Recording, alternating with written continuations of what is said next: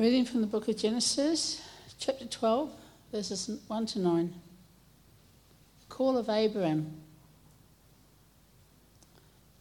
Now the Lord said to Abram, "Go from your country and your kindred and your father's house to the land that I will show you. And I will make you a great nation, and I will bless you and make your name great, so that you will be a blessing. I will bless those who bless you, and him who dishonors you I will curse. And in you all the families of the earth shall be blessed." So Abram went, as the Lord had told him, and Lot went with him. Abram was 75 years old when he departed from Haran, and Abram took Sarai his wife, and Lot his brother's son, and all their possessions that they had gathered, and the people that they had acquired in Haran, and they set out to go to the land of Canaan. When they came to the land of Canaan, Abram passed through the land to the place Shechem, to the oak of Moreh. At that time, the Canaanites were in the land. Then the Lord appeared to Abram and said, "To your offspring I will give this land." So he built there an altar to the Lord who had appeared to him. From there he moved to the hill country on the east of Bethel and pitched his tent, with Bethel on the west and Ai to the east. And there he built an altar to the Lord and called upon the name of the Lord. And Abram journeyed on, still going toward the Negeb. There is a reading.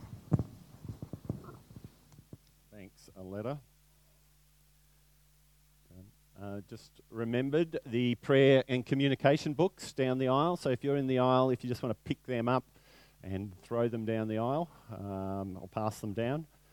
So they're for prayer requests. We pray for them during the week, but also just for communication. If you want to visit or if you want to find out more about the church or anything, these books are there. They're scattered around. This is for people who've been part of this church for a long time and for new people. These are ways that we can just continue to improve communication. So they're there for you. If you see them around after church, you can do that as well. And at the end of the service, we'll have opportunity for prayer as well. So keep that in mind if you want prayer. Just a reminder, if you're wondering where all our young adults are this weekend, they're down in Phillip Island. They're spending the weekend down there. So just pray for them as they wrap up today and head back on home this afternoon as well. Okay. So I'm still sort of in this framework and of heading into the year of 2017, sort of back into school and work mode, and some of us have been there longer than others, but there's still this sense that we're heading into the year.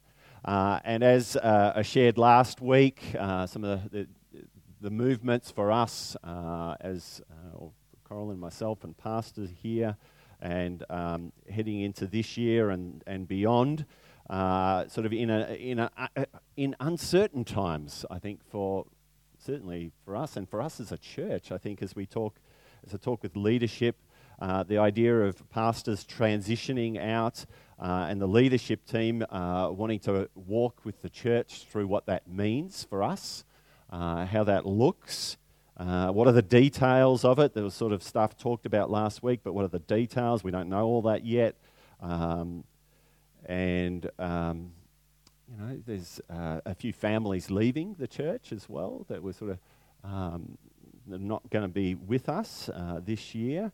And I've noticed as I've been talking around over the last few weeks, as I've been trying to sort out life groups, and some of the life groups are not as they were last year, and some of them are disbanding and reforming and things like that.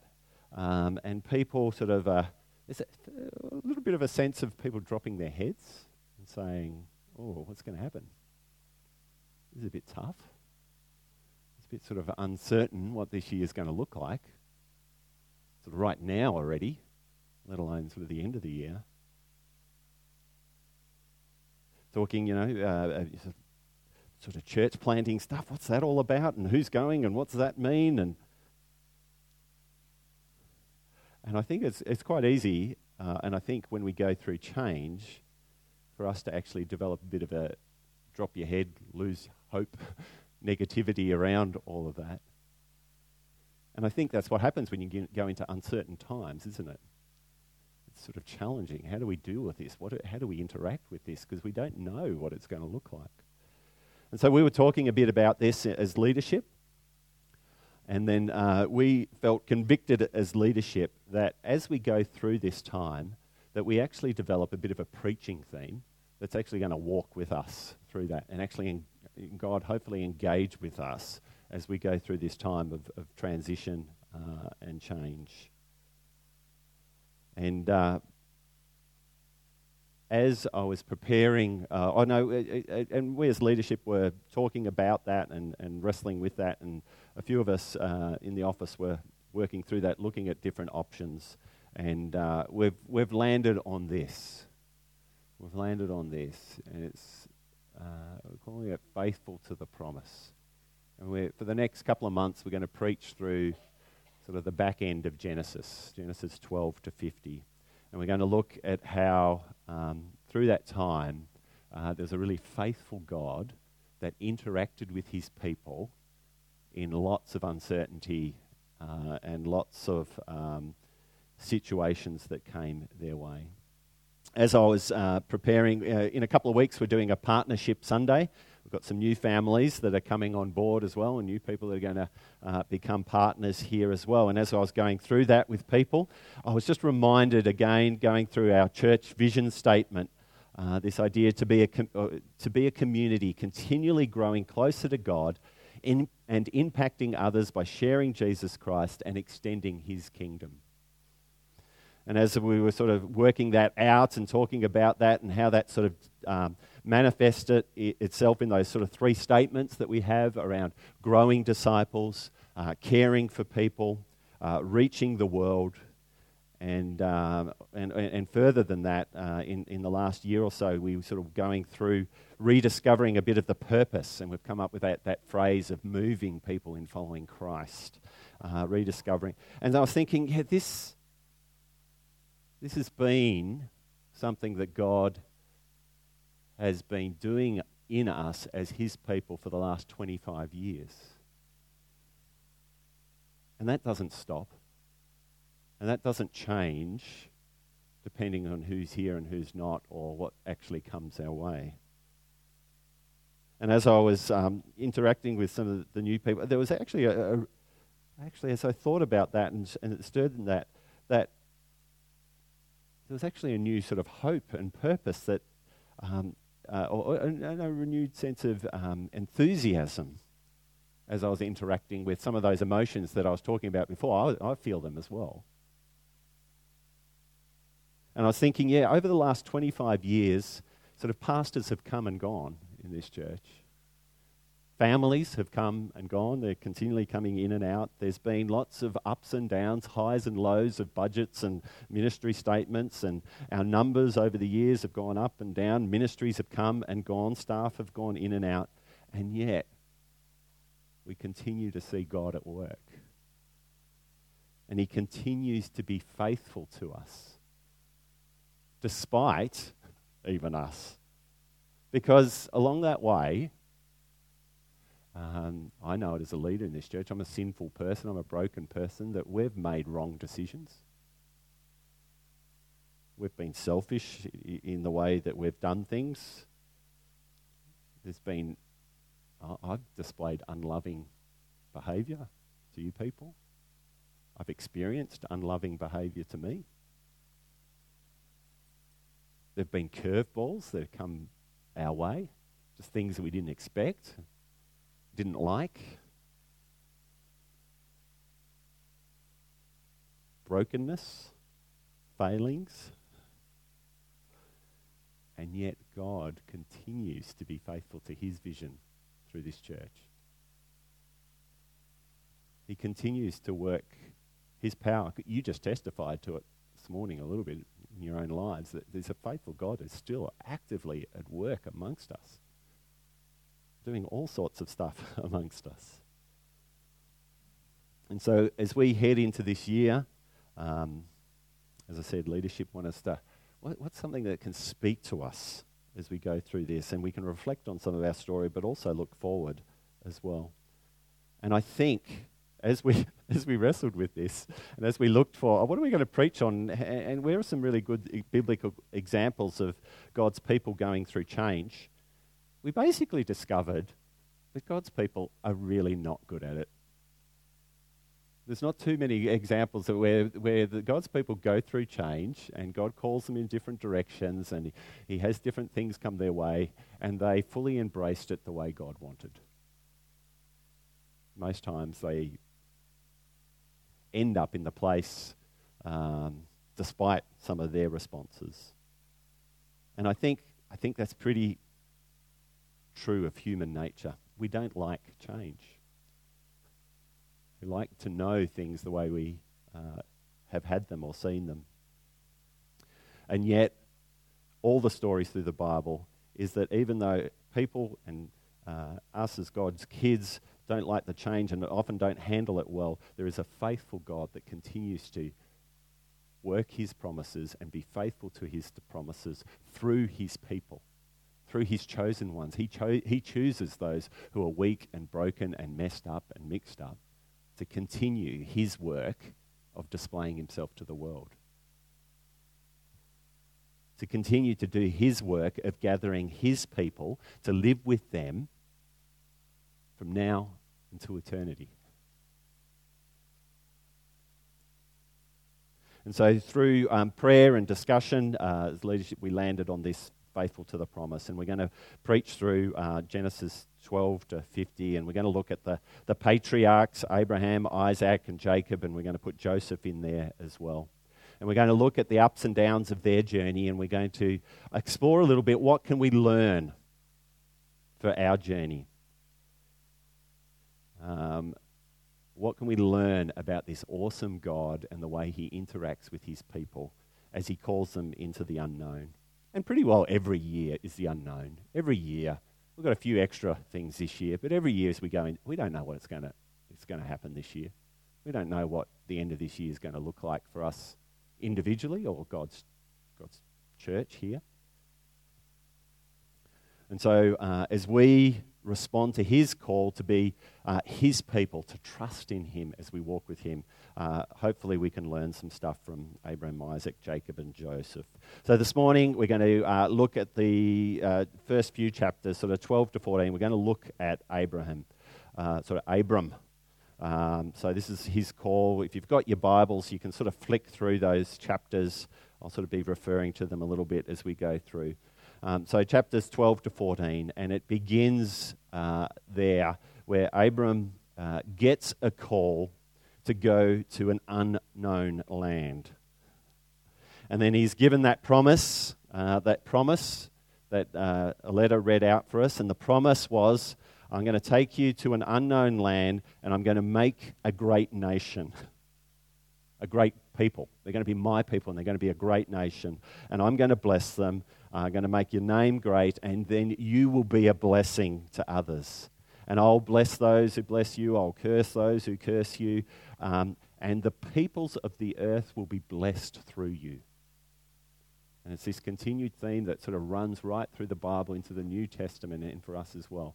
That as God gathers his people, builds his people, the people, God's people, then are a blessing to the earth. And God is revealed to the earth. And the earth gets to experience God through his people. And so the promise here given to Abram is that he's going to be made into a great nation and that he's going to be given a land to live in. So I'm going to take you to a land, and there's going to be a great nation that's formed in that land.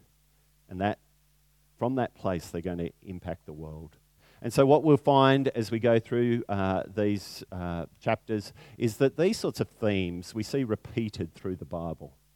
And that they get different sort of slants on them as we go through. Because as we get into the New Testament, the people of God are also given a promised land and are given a promise of a great multitude that's going to be gathered together in a city. You know, the promise of the new heaven and the new earth. and this idea of God gathering his people to that place still continues. So we're going to see some of that sort of as we go along as well. And so I ask ourselves as we sit here today, that was the promise that was given to Abraham. What's the promise God's given to us? What's the promise that he's being faithful to for us? And I think there's a couple of things here. I think his promise is to the New Testament church. That's us. And he says, remember what Jesus said? He said, I will build my church and the gates of hell won't stand against it. That's his promise to us. Jesus promised that he's going to come back again once all his people have been gathered. And those people are going to be gathered through you. And he's promised that you're not having to do that in your own strength and wisdom. He said, I'm going to give you a power and a strength and a might that is the same power that raised me from the dead. The Holy Spirit that's going to allow you to do that. That's what I'm promising you. I'm going to build this church and I'm going to give you the power to do it. And that church is going to impact the world. It's going to go to the ends of the earth. And it's going to bring my kingdom to bear right throughout the earth. And he promised, what did he promise again? That surely I'll be with you always. And he promised heaven and the new heaven, the new earth. In the end, it will be God with his people in perfection again. And as I mentioned earlier, what's he promised for one hope? Well, I think he's promised to be faithful to the vision statement that he's given us about being the people of God that continue to understand him and grow in him and know him and continue to understand who Jesus is and be part of his plan of displaying himself to the world. That he has given us a promise that he is going to see disciples grown through this church. He's going to see people cared for. He's going to see the world reached through this little group of people here in Scoresby. That he's promised that he's going to move people in following Christ through people like you and me. Mixed up, messed up, people who drop our heads, who wonder what's going on, don't even know what's going on, don't know how to make decisions in all of that. And he said, no, you're going to be the ones that I'm going to continue to display myself to the world. You're going to be the ones that I'm going to choose to transform the world, transform the people that in your families or in your workplaces or in your schools or wherever they are. So we think about that context for us as we look at Abram's context. He's called to the land that I will show you. That's what he's told. That's the verse that we're given there is he's called to a land that I will show you. And the question I have is, what did that look like? Because then if you read if you followed with a letter and if you've got it there looking through those sort of first few verses, he gets this blessing and then he goes and then it just says, and he was there. How did that happen? And I think this is what we do, and this is what I do, and I think we all do this, that we over-spiritualize the Bible, and I think sometimes we just give it a sort of a generalization. And I think sometimes it's good to stop and think about, how did that actually happen? How did Abram get from there to Canaan? Because he was just told that he's got to go, and he's not even told where he's going to go. He says, I'll show you. And my question is, where did God show him? Where did God show him? And I was just trying to think, how did he do that? What? I don't think he knew that Canaan was the place to go. And I wonder whether he I'm going to go, and that he got up with, the people, Lot and his family and stuff like that, and they had a bit of a family meeting, and they said, where are we going to go today? And I think actually they were working it out together. Oh, let's go that way. We're sort of asking, seeing God. We haven't yet actually been told yet where it is. Because I think actually what you see at the end of this passage, that's when God reveals, this is the land. So he's back in Canaan, and when he gets to Canaan, and he's there, and then the Lord appeals to him, and he says, this is the land. And then he builds an altar and responds. But up until then, I don't think he knew where it was. And just as we don't know what's going to happen to us in this year, next year, and the year, but he calls us to respond in faith. And that faith looks like working it out together.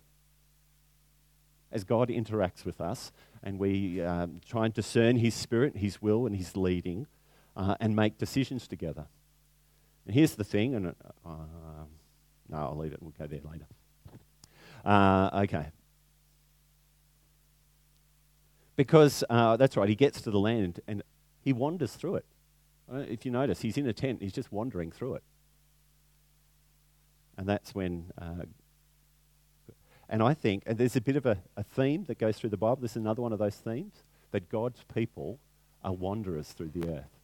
They're wanderers and people who live in tents, and they're never quite sure where to put their roots down, and there's sort of always movement, and God's calling them to new things and different things, and they've got to move, and they've got to change that and go there. And there's this theme of, guys, this is not your home. There's a home coming later on. At the moment, don't sink your roots down here. This is just temporary in some ways. It'll be the new earth, but we've got to go where he calls us. And he leads us. We've got to respond to him in that. I think that's a helpful thing for us to think about as we go through this year and into our futures. And so the Lord appears to Abraham, to his offspring. And again, it's this, so if we think about, again, I just thought, what did that look like? How did the Lord appear to Abram? Sometimes the Bible sort of gives clear pictures. It was actually a figure that appeared there. Other times it was dreams. Maybe it was a prophecy, something like that. But anyway, he was certainly clear that's the way that was it. And that he was told that this is the land and your offspring are going to be here. And then I want us to look at what was his response. What was his response?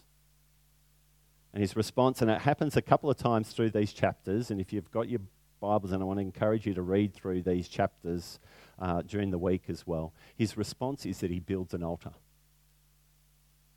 What's the whole altar thing about? He builds an altar. It says he built an altar and he called upon the name of the altar is representative of his connection with God. It's actually a worship response. So he builds this altar, and what do you put on our altars? You put sacrifices on there. And that's a response of, and that process was an act of, that's who you are, God, and now I understand who I am because of you, and that I'm right with you, and it was a reminder of his relationship with the living God, and that he is his child, and he's been called, and that this was his response of, yes, I'm going to do what you say. I'm going to live the way you want me to live. I'm going to take my people the way you want me to do. And he calls upon the Lord and he says, keep showing me that. Keep helping me in that. Keep guiding me in that.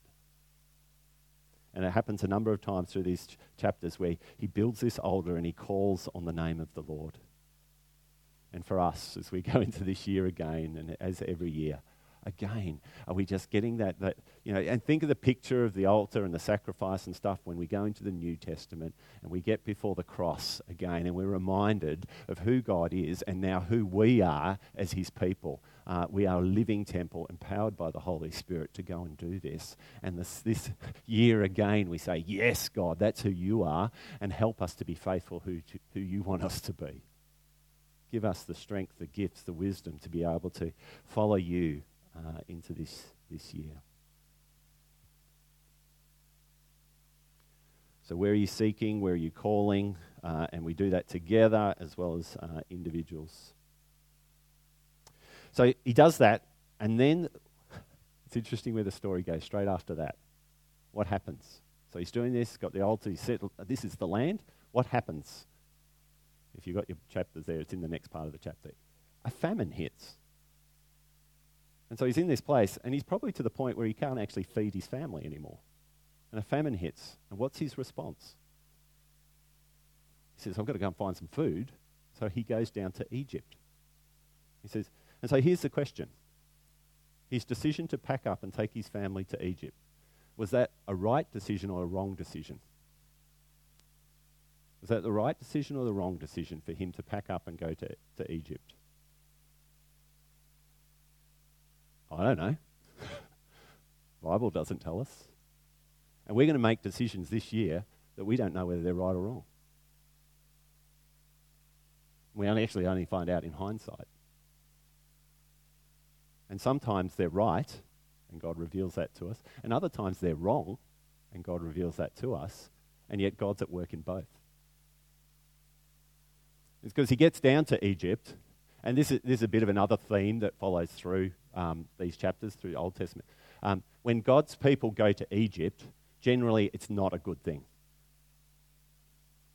Because when God's people go to Egypt, it's almost the sense of they're actually thinking that Egypt's going to solve their problem. It happens a lot of times. No, Egypt's not going to solve your problems. I'm going to solve your problem. I'm going to be the one that gets you through. I'm your provider. And so he gets down to Egypt, and what does he do then? He makes another decision. I don't know if you remember what happens.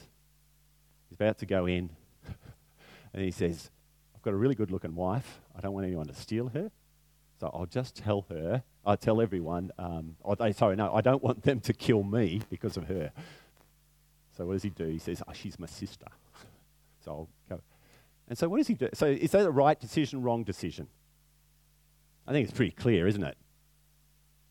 There are going to be decisions that are clearly wrong for us.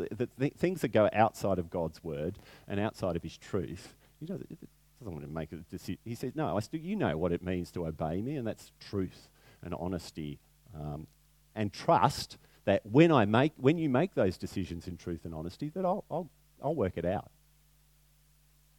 And yet, what happens? He makes the wrong decision. There's the consequences of that, and then what happens because of that? I don't know if you know. Read it this week. You know what happens? He gets sent back to Canaan. He gets kicked out of Egypt. So here, it's amazing. So he makes wrong decisions. He makes sinful decisions. And God uses them to put him back on the path again. And he gets back to Canaan. And what does he do back in Canaan? He builds another altar. He seeks God, and he starts getting back on. And so this is the pattern that we're going to see right through these chapters. Is that God's people are trying to work out how to follow God, follow his ways, do his calling, and they make decisions that sometimes they don't know whether they're right or wrong. Sometimes they're very wrong. Sometimes they're very right. And yet God is using all of them to be faithful to his promise. And what was his promise? For Abraham was that he's going to build a people, he's going to build a nation. And he gets him back there, and what does he reveal to him? He says, if you read through the chapters, he says, your people are going to be as numerous as the dust on the... later on we're going to get numerous as the stars in the sky, but it's your people are going to be as numerous as you can think of.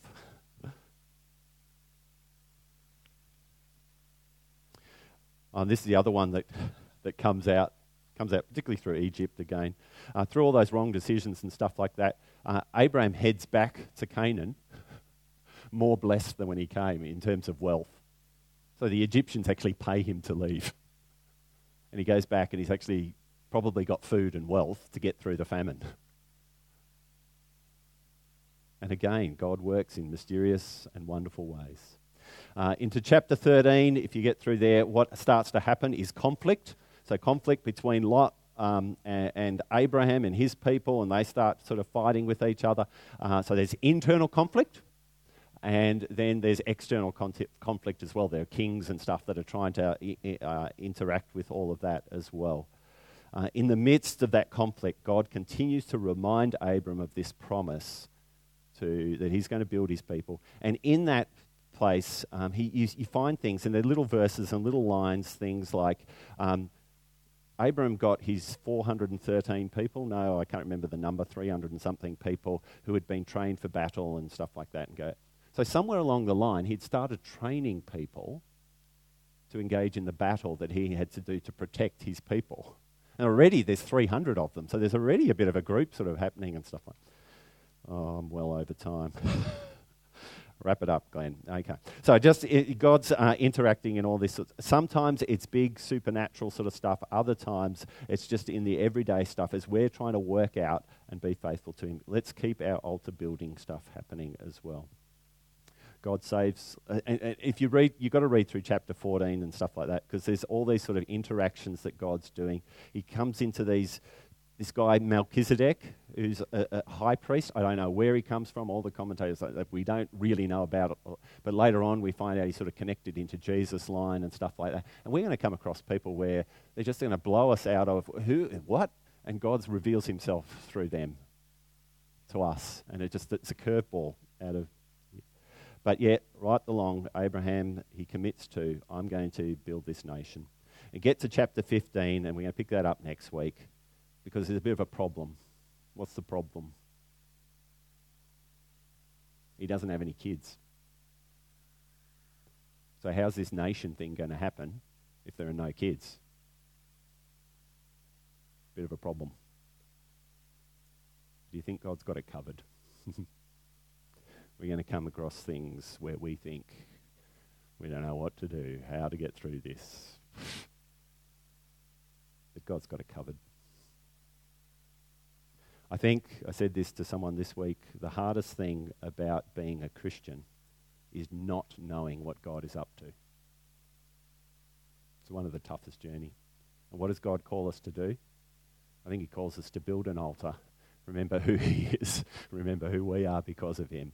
And get on to trusting and obey him. It's the end of Ecclesiastes. I love Ecclesiastes. It goes through all... He tried everything to try and work out what the meaning of life is. He gets to the end. What does he say at the end? He says, in the end, you just got to fear God and do what he says.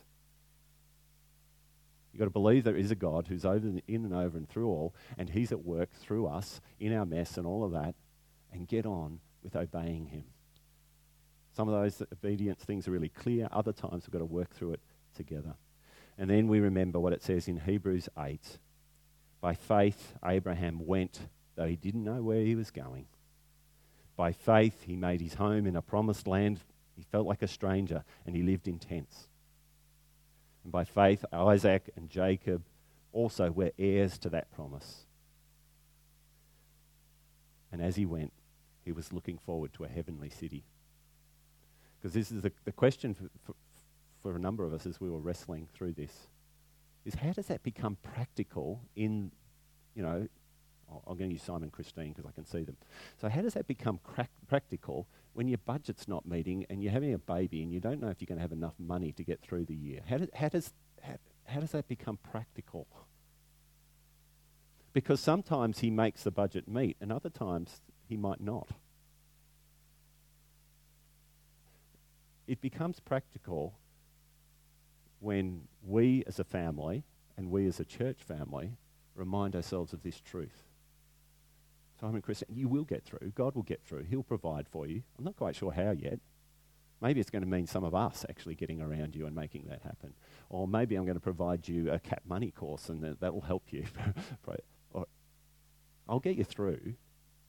And so what it does, that in the midst of this stuff that I don't know how it's going to work, I don't know what it's going to look like, I can trust that there's a God who's faithful to his promise. He's going to get us through. It might be painful and it might hurt, or there might be a supernatural interaction that changes it completely. And he's doing that so that Simon and Christine can sit in church on Sunday morning and say, you know what? I've got a God who is faithful to us in unbelievable ways. He hears and cries and provides for us. He hears our cries and provides for us in amazing ways. So that's where it becomes practical. In the unknown stuff, we've got to trust and believe that there is a God who is over and above that. And it's often, we talk about that, isn't it? We don't see it until later. It's the hindsight stuff that we see. But in the midst of it, God is calling us to build an altar, to trust him, and to set our eyes on him and move forward with him. And so as we go into this year again, as a church, know that God's going to continue growing disciples. Know that God's going to continue caring for people. Know that God's going to continue reaching the world. I was just looking through all this stuff as we go into this unknown stuff. I think, guys, we're in a part in our history as a church that we are having more contacts with non-Christian community people than we ever have in our history. We have regular contact with many more. And it's like there's that the harvest is ripe for you. I'm bringing it to you. don't think that he's not in control and he's not working stuff. I just got back from Uganda, and I think, yeah, God's at work, and there are more disciples that are being grown in that village than we've ever seen in the history of our church. I look at what Luke's doing. I look what's happening in the village, and I see these young people. I see an impact that's happening in the world because his church here in Australia, here at One Hope, are interacting with him and being obedient to him in that. And we're wondering about what's going to happen this year. We're wondering about, and we don't know, and that's okay. I don't believe he's at work. He's over and above anything that's going to happen to us this year. I met with our pastoral care team this year, and I think just last week, and this group of people was Megan and Lynette and Andrew Schramm and myself, and we're just talking about how we're going to care for people in ways. And these guys are coming up with all these ideas, and I followed up this person, I followed up, and I heard that was happening in the life group and stuff like that. I was thinking, God's providing care for his people. He's putting people who are passionate about this and talking about how we're going to do life groups better and why don't we do that. So don't lose hope. Don't sin either. And trust that we've got a God who is faithful to his promise and is doing amazing and powerful things through us as his church. So our response is to be faithful to an ever-faithful God. Let's pray.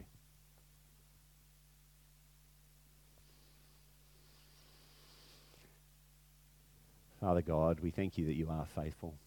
We thank you that you continue to build your church. We are so thankful that the gates of hell can't stand against it. We thank you that you have empowered us by your Holy Spirit. We thank you that we have access to abundant supernatural power to live this out, to be your people. And in that reality, we cry out to you as your kids this morning, God. We cry out that you would increase our faith, that you would increase our trust, that you'd increase our hope and joy and peace, that no matter what comes our way this year, that your glory would be displayed. We ask that you would help us to obey, help us to know what it is to work this out day in, day out. Help us to know how to do that collectively and individually. We pray that you would be displayed through, your glory would be displayed through your church as we respond in faith to you, our ever faithful Father. Amen.